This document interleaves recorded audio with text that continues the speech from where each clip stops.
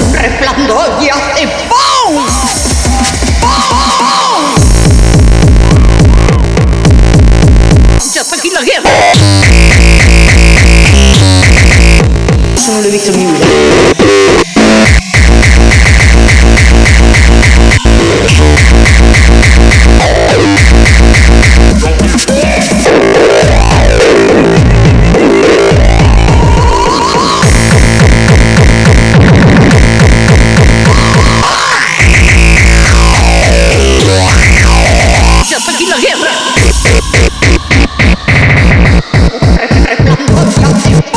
Unos dicen que el rayo cayó en la parroquia, otros que en la piscina municipal, pero aquí en el campo de fútbol a las 6 de la tarde, cuando jugaban 40 niños, 2 partidos de categorías inferiores, la luz se fue, el cielo se iluminó,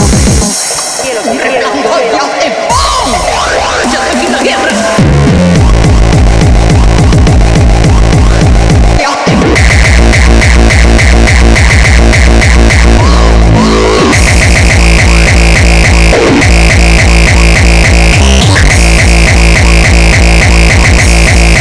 Eso no lo he visto en mi vida.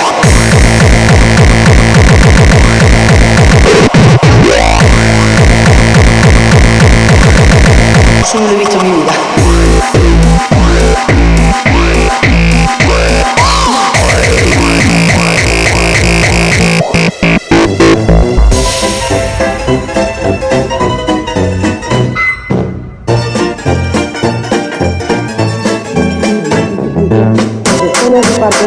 Han presentado a usted.